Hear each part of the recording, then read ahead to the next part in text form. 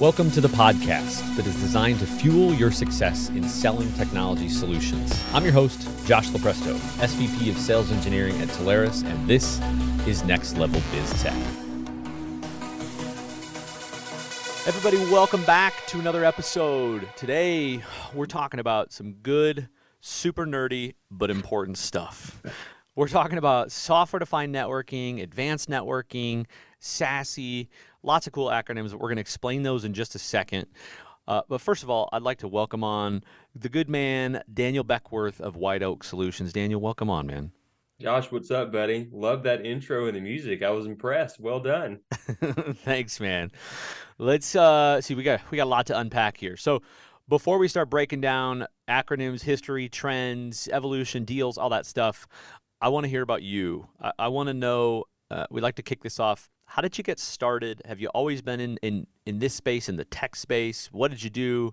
Did you cut grass and saw yourself as a lawn care man, and then you found tech? You know, what's the story, man? Man, cut grass. That actually, I think we all go through those moments in working in IT where you feel a little burnt out. Sometimes you're frustrated with the state of your career. I think we can all admit that we feel that. And I think it's healthy for all of us to have that job that we dream about whenever days are going really bad. And mine actually is cutting grass. So Yes. There's something peaceful about that. Or just working at Home Depot. That's my other dream. Right. Just telling you to go to aisle 6 would be beautiful. But no, so obviously haven't always been in IT.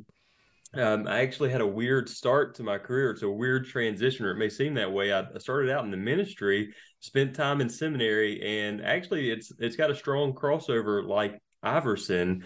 And there's some elements to it that I think are really, really helpful, like just being naturally curious about learning the unknown. It's been a trade that I've been able to apply to IT, and I think it keeps you really relevant and helps you from being stagnant. And the other is that it really helped me early on in my growth to prioritize human experience and relationships, which is really the cornerstone with what we do in information technology and how we build those true relationships with our end users. So this is funny. We started a trend. There has now been two potential practicing theologians that have changed into tech. So whatever reason it's working, we'll take it. Lots of good background, lots of smart people coming into this space. So I'd love to hear it. I did not know that story. Awesome. Yeah, just blessings for everybody. And then I jumped into IT working with traditional VARs and system integrators. That's very popular in my neck of the woods in Alabama. And so I cut my teeth in that space, and then I was able to transition over to the agency side of the house, and it's been a tremendous learning experience. So tell us about the business. Tell us about White Oak. Who are you? What do you do? What's your focus? Maybe bring us up to speed. Yeah, certainly. So the focus of the business is a couple of key areas. So obviously you've got the traditional elements like telecom, with much more of my focus being on the customer engagement and customer experience. So here, contact center. And then from there, equal focuses on next generation networks. So providing those superior levels of managed services and being able to meet the business needs because staffing is obviously an issue. And then cybersecurity. So I want to ensure that I can help harden your environment and protect your users no matter where they sit in the wild or wherever they sit in the country or across the globe. So equal focus on those things, with a lot of my business falling in infrastructure as a service and all the things that fall into that space. But the business model is pretty simplistic. So I'm vendor agnostic, and I truly mean that in the most simplistic of ways. I'm your third-party advocate. I don't care who the vendor is or the name on the box. That's not important.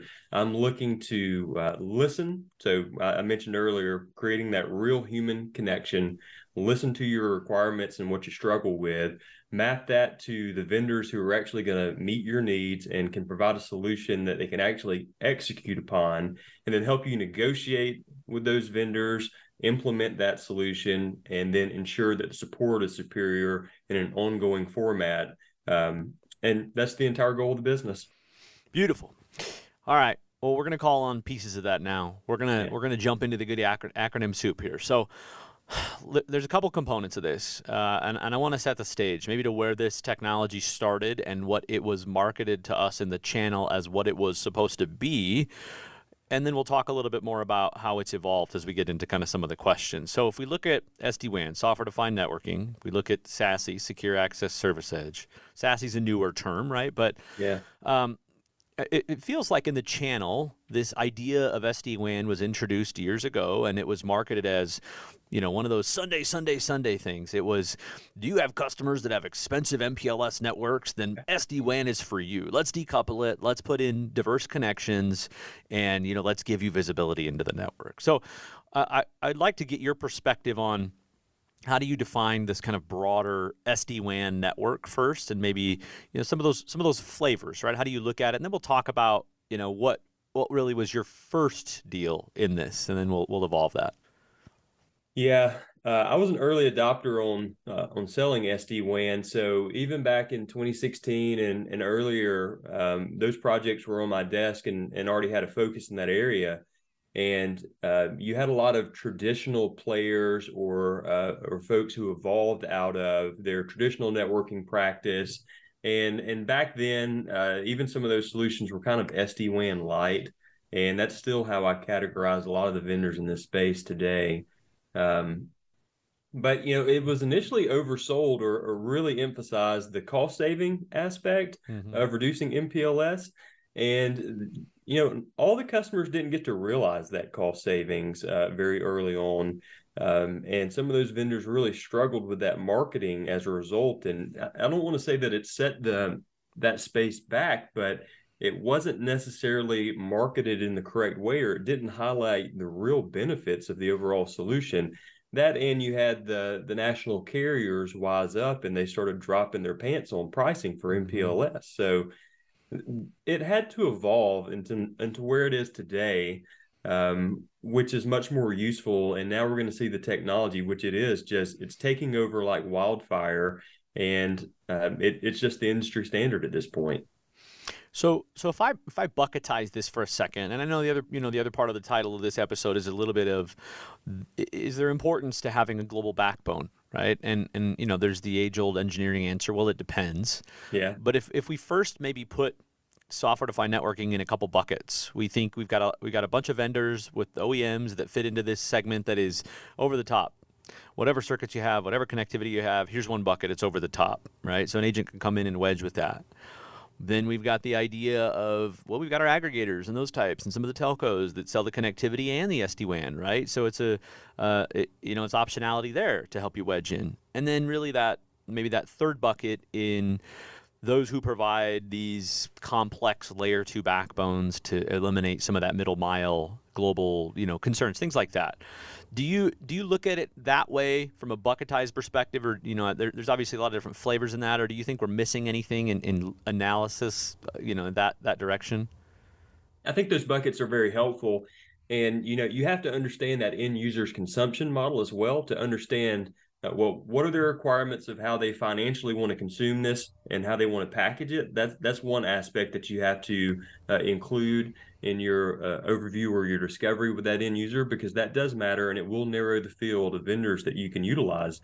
Some of the other elements that you want to think about is like, what are the actual feature set and capabilities of those platforms? So you've got to get down into the weeds a bit to understand, because not all SD-WAN vendors are like for like. There are certainly what you typically hear referred to across the industry as SD-WAN light.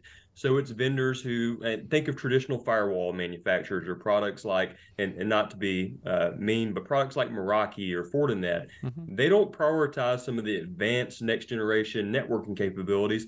They're going to have a heavy focus on the traditional security elements of a premise-based firewall, and they're really going to prioritize those elements, and there's a place and time for where that fits. And then you've got some other products like Cato or Silver Peak or VeloCloud, which is now VMware SD-WAN, who have different methodologies for how they send packets across the network and how they prioritize applications over packets. And that can matter as well. It depends on that customer consumption model and what's the actual workloads that they're trying to maximize. Good. Love that. All right, let's get in the time capsule here for just a second. We're not going to go too far back, but I want to go to one of the first deals that you sold in this space, right? You talk about those landing on your desk. Curious about what it looked like, what the customer ask was, whatever you can tell us about that deal and kind of what did you learn from it? Yeah, so it was in the law firm legal space. So think of a company that's going to have 10 plus locations, and those are very traditional consumption models. They like capex purchases over operational expenses, but the much more progressive end user who was trying to understand the new ways that you could consume telecom and how they could minimize their expenses.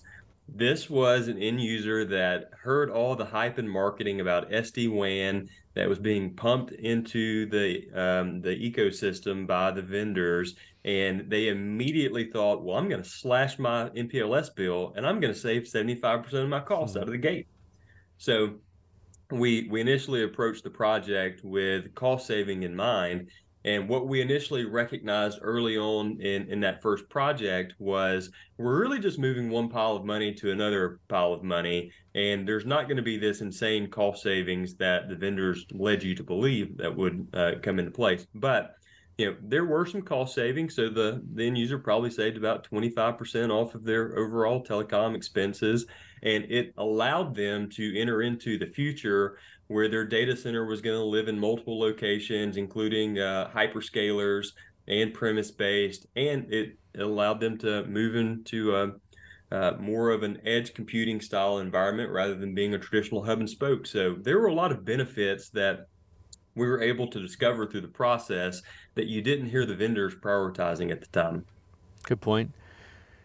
Let's talk about customer relationships here for a second. We're going to get to challenges next, but I want to talk about before we get to the cons. I want to talk about the pros of as you get into these very non-commoditized, these non-transactional conversations. Right, you're talking about some real core, advanced networking, integral to the business type of conversations. How does that help you, and how do you feel that evolves your relationship with the customer? Because sometimes it feels like you get a lot of these people that say, oh, I didn't know you could do that. Or didn't, once they find out you can do that and you can help them with these things, how do you feel that these conversations help your relationships evolve?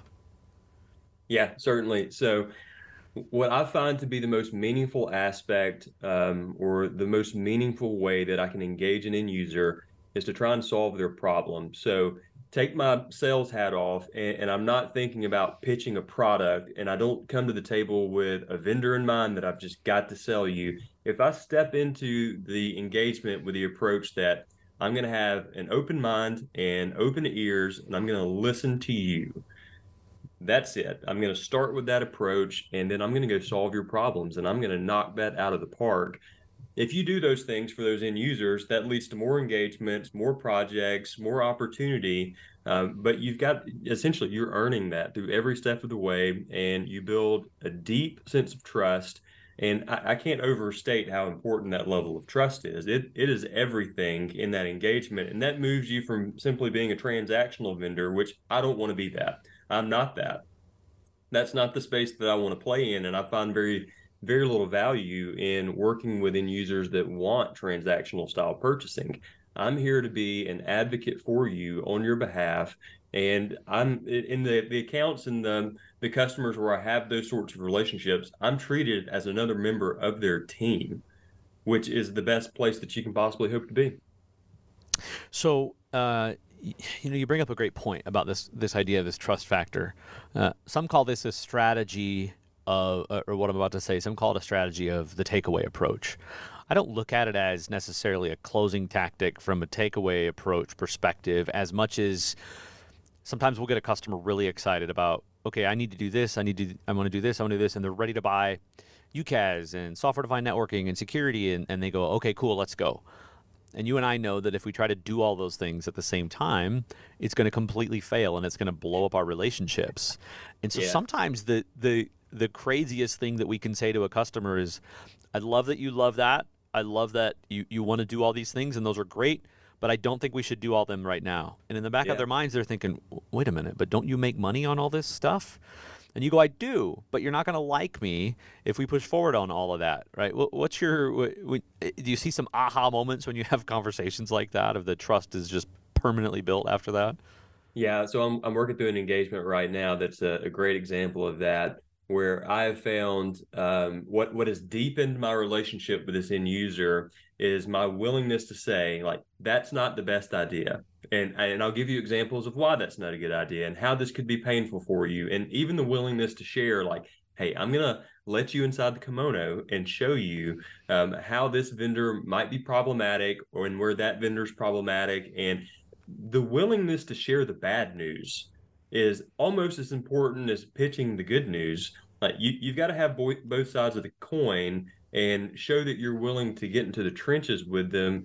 You're essentially treating that business as if it's your own, and you're trying to understand the landmines that end user might step on, and you're waving the flag to alert them and let them know that there's problems ahead. Let's create a roadmap or a clear path of success and then help them execute on that. So to your point, sometimes it means prioritizing one project over the other and delaying some projects so that you can execute and be successful with the number one priorities.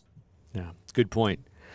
So, what when you're having some of these conversations, well, I guess what are some of the unexpected challenges here? And what I want to weave into this out of your reply is really what do you say to the customer? How do you approach these? I'm a big questions fan, right? I always like asking the right questions that get people on the right track. But what are some of the challenges that you face in these conversations, and how do you get through them? Yeah, I mean, there's a ton of challenges and a ton of questions that you face in all these engagements.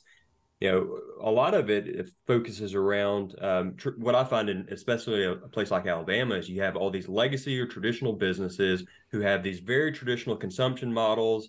They traditionally think that I've got to go create an FTE for this product or this role. And so you're having to navigate around some of those aspects, and especially the concept of kingdom building, where Mm-hmm. maybe a manager or director or C-level wants to create their own little kingdom that they don't want anybody else to touch, and they're very sensitive to that. So you have to understand how that person is compensated, what they find meaningful and valuable, what their executive team finds meaningful and valuable, as well as the company's overall roadmap of how they hope to develop into the future. So you're weaving that complete story into the narrative so you can help them successfully execute on all of their goals.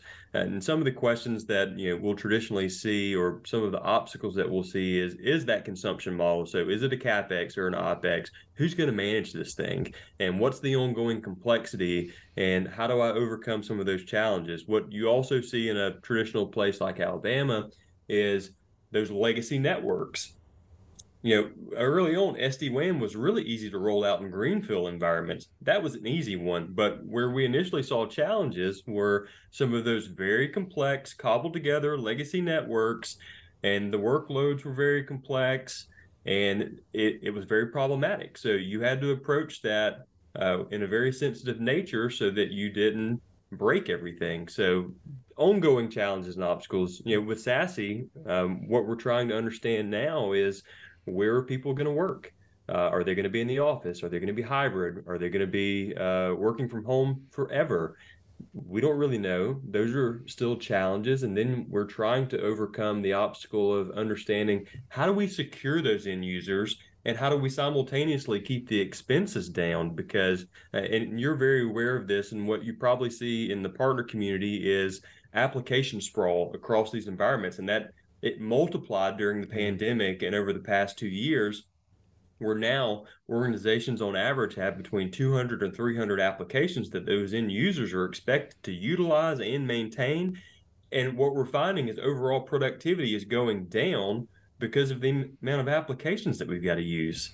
So, how do you narrow the focus on that, reduce those applications while simultaneously securing that workload and those applications that the end users are expected to utilize? That's a challenge. Yeah, no, you bring up a good point, right? And as we evolve this SD-WAN and add in things like SASE and CASB, it seems like there's this there's this idea of, again, funneling and aggregating either the applications or aggregating all the tools that they're using to manage it. I mean, how do you see, right? And what's your perfect scenario as you run into the things that you just mentioned? Application sprawl, users all over, the need for edge compute, trying to fix latency, secure it all.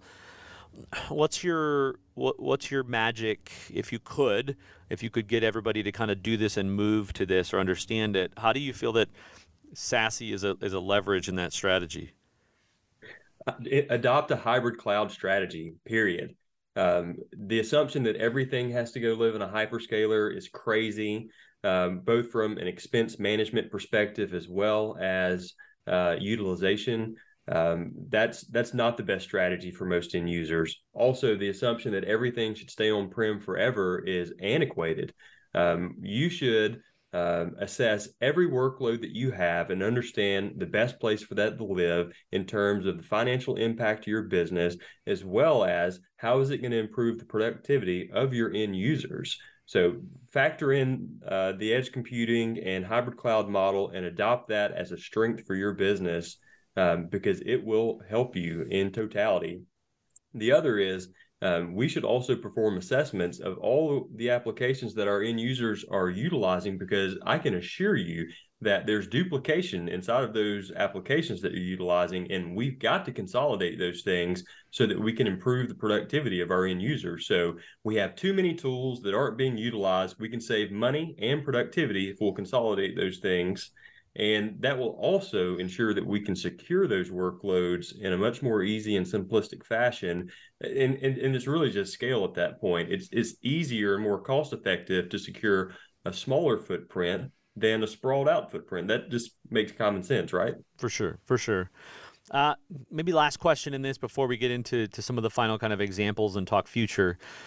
Where do you see, the idea that we mentioned in the beginning of a global backbone? You threw out some options out there, right? There's the Katos, there's the Iriakas, these guys that have invested in really fine-tuning their connectivity from point A to difficult point B across the globe. Where do you find that those really get to show their value, those backbone solutions? Yeah, so I'm increasingly bumping into more and more end users that have a global focus and global footprint. So it's extremely challenging for them. So think of the retail and the manufacturers and all these large enterprises, as we scale up into those businesses. Those folks are going to have end users and customers literally scattered across the globe in some instances. They even likely have offices scattered across the globe, and they've traditionally had to cobble those things together. So companies like Cato and Ariaka, and you can see this with some of the UC vendors in the space that are continuing to expand in markets like Asia Pacific, India, China, and they're making that a massive focus. So that is only going to allow us to scale across the globe and service those end users. And I can't overstate how important that is, and to factor that into your equation. So companies like Ariaka and Cato specifically in SD-WAN and the SASE space have done more than any other vendor that I'm aware of. Yeah, good points. I think as you look at that, I mean, it's interesting in that sometimes I think on the surface that it appears that there's a lot of people that do this and they all look the same. But when you whittle it down, and you say, okay, who do we have that really has global backbone? Certainly there's a list there, but when it is the Masergies, the Catos, the Iraq, these are people that have really invested into saying, I can get you from point A to point B. Don't worry about it. Let me take it off your plate. And I think to maybe kind of wrap this thought up, it does play into some of that trend that we're seeing in all the other technologies of, I don't have enough people to do this, or I lost my staff to do this. I need to be able to, I've sunk cost into some of my gear, so I can't replace it all. And maybe I don't have the to your point, it's not always a good idea to just say FTEs are the answer. Maybe I outsource that a little bit. So lots of good, I think, headwinds to your point, adding to that from an ITO perspective that opens up opportunity for this. Yeah, especially trying to hire globally. How do you do that in today's era? Jeez, domestically is hard enough, man. Yeah, Finding the people, the war for talent. you can barely find people in your backyard. So trying to do that globally is an insane challenge. And part of the restriction that you see in traditional or legacy businesses is that concept or idea of protecting those FTEs, and protecting those kingdoms. We've got to move out of that mindset, Yeah. because if you look at the open recs inside of IT across the spectrum, like there's plenty to go around. That's a famine mindset. And managed services will be the answer that gets us over the shortage that we're experiencing. And so people have to have the willingness to let go of some of that control, but it does require that you invest the time to find the partner that's actually going to service you well over time. And to your point, um, what's really going to narrow down that list for you is understanding your requirements. So when you start thinking about your global networks and global strategies, if you're an end user that requires that, it does narrow the playing field. And there are great vendors who have made massive investments, both in terms of time, talent, and financially, to build out those platforms, and it's very meaningful. So let's move. Let's move here to an example. So what we see sometimes is that, we get a lot of asks of, hey, I need you to get on and talk to this customer about this one thing. And a percentage of the time it ends up being just that. A percentage of the time we end up uncovering more. And then another percentage of the time it ends up being something completely different. So I would love to hear, a semi-recent example of one of these situations that you walked into, SD-WAN, SASE, somewhere in that neck of the woods, that you helped really make a transformation. What kind of tech did they have? What were the pain points? How did you uncover it? What did you learn? All that good stuff. And what was the outcome? Yeah, so I was actually working through a customer engagement opportunity, and it morphed into a SASE and SD-WAN conversation. It happened to be an international company with offices literally globally, as well as across the continental US. So truly global company with tons of end users, and some complexity, obviously, in how they service those end users. And so by focusing so intently on how they service their end users, it naturally led into conversations of how they could improve the overall performance of that network. And it's a company that still had a very traditional MPLS model that they'd been relying on for decades. So this is an example of a company that did have some massive cost savings that they were able to recognize from moving from traditional MPLS to a DIA strategy and layering in an SD-WAN solution. So we're actually in the middle right now of trying to select the SASE vendor that's going to be the best fit for them for their ongoing needs. And it's a complex engagement, right? You're having to understand the requirements of numerous business units, from marketing to sales reps to support staff and back end end users who literally sit across the globe. That's hard. So if you take that consultative approach of one, trying to understand that end user's requirements, and then map those requirements to the best solutions and fits, and then even go through the POC phase, let them test that out and let those vendors prove the best option and solution, you'll walk away with a slam dunk. And you'll see how those opportunities morph into more and more engagements, and you're able to continue to serve those end users in new and bigger and better ways. Good example. There's a term that I keep thinking of the last couple podcasts is that, you know how before you get in a big sweaty lawsuit, they say, please go through arbitration first. Yeah. I feel like sometimes our role when we talk about these multi-departments, we talk about procurement and we talk about the business leader and we talk about the tech team, and it used to just be that the decision is made with the tech team and everybody's got to use it whether you like it or not. And that just seems like it's completely flipped. And I feel like our role sometimes as consultants and advisors really is opportunistic to be that arbitrator, because sometimes these departments just don't talk to each other very well, or they don't speak the same language. And so you get to come in as that hero, that knight in shining armor, and bridge these gaps, right? Yeah, so in some ways, we're playing therapists for all the different Yeah. verticals inside of the organization. And the way I personally view my role in this equation is as the guide. So if you think of it in the classic narrative or story framework, which is my approach for how I sell, I'm not the hero in this equation. I'm just simply the guide. My end user gets to be the hero, and my job in the equation is to help assist navigate the roadblocks so that they get to be the champion and they get to slay the dragon at the end of the story, and we cap off the story with them being the greatest. So So, that's where I find the meaning and the value for my role.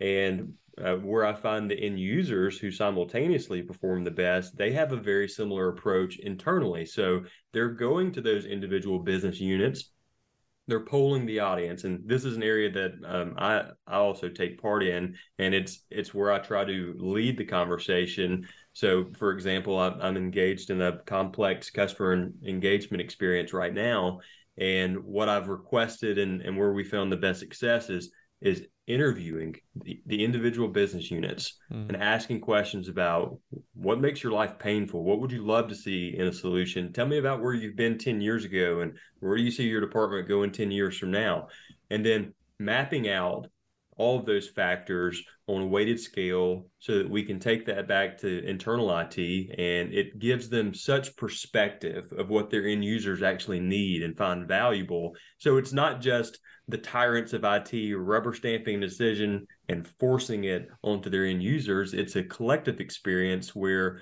the entire group gets to decide what's the best option for our business and for the future. love it. The tyrants of IT and slaying the dragon. I love it. Yeah. I love it. It's true though. It's so real. Good stuff. Okay, Mr. Beckworth, as we wrap, I want to look into our crystal ball and I want to pull out two things. One, I want your advice for anybody that has not stepped into this, is this really pushed into heavy advanced networking? One, I want you to kind of share what you think your advice would be for partners that have not stepped into this yet. And then two, I want, if we look out 12 months, 24 months, where and how does this technology or do these conversations evolve, or does anything change? Yeah. So on the partners who haven't stepped into this space yet, I'll say that curiosity is the edge that makes life good. And just because you haven't done it before should not be the barrier that stops you from diving in and educating yourself. There are so many resources that are available, like plug for Teleris, like just hop on the Teleris University and you can learn about this technology, and it's not that difficult. It's not the crazy learning curve that you might think it is. And the real encouragement that I would share there is that if you want to serve your customers, and that should be your ultimate goal, your primary focus shouldn't be just making money and stacking your bank account. If your guiding and North Star is serving that end user, this should be a priority for you. You should invest the time necessary to learn this technology, and it will pay off in dividends because you are going to slam dunk all of those services that your customers need, and it's going to revolutionize them. And then in terms of where the industry for SD-WAN and SASE are going in the next 12 months, there's going to be a ton of evolution. We've seen a ton of evolution from when the market first started. The first project or first SD-WAN deal that I ever pitched was kind of a fascinating experience. We ran through the demo, ran through the benefits of the product, and when we concluded, the end user, I'll never forget this, they said, well, that's cool, but it's black magic and it'll never work. And so we've gone from that phase of, and this is kind of the traditional phase of new knowledge where it's immediately rejected, and then people finally start slowly coming around to it, and then it's just adopted, and it's the industry standard. SD-WAN in 12 months will continue to be the industry standard moving forward. It's not a question of if or when, it is right now, and it is happening. The things that I'm personally trying to look out for is how these vendors are going to evolve and how some of them are going to consolidate over time. We're going to continue to see the consolidation and mergers of these products in the space, especially with those SD-WAN vendors trying to combine themselves with SASE vendors. So are they going to build their own? Are they going to acquire? That's going to be a crucial question that we need to pay attention to because it's going to dictate and determine where the market goes. Good stuff. Always the inevitable consolidation, the practices, the growth, the mergers, acquisitions. I love your great points, great things to look at. Daniel Beckworth, that wraps us up for today. Appreciate you coming on, man. Josh, my man, always a great time with you. I really appreciate you having me on, and thank you for all that you do for the Teleris family and all the partners out there. Appreciate it. Thank you, sir. All right, Daniel Beckworth, White Oak Solutions. That wraps us up for today. I'm your host, Josh Lepresto, SVP of Sales Engineering at Teleris, and this is Next Level Biz Tech. Next Level Biz Tech has been a production of Teleris Studio 19. Please visit Teleris.com for more information.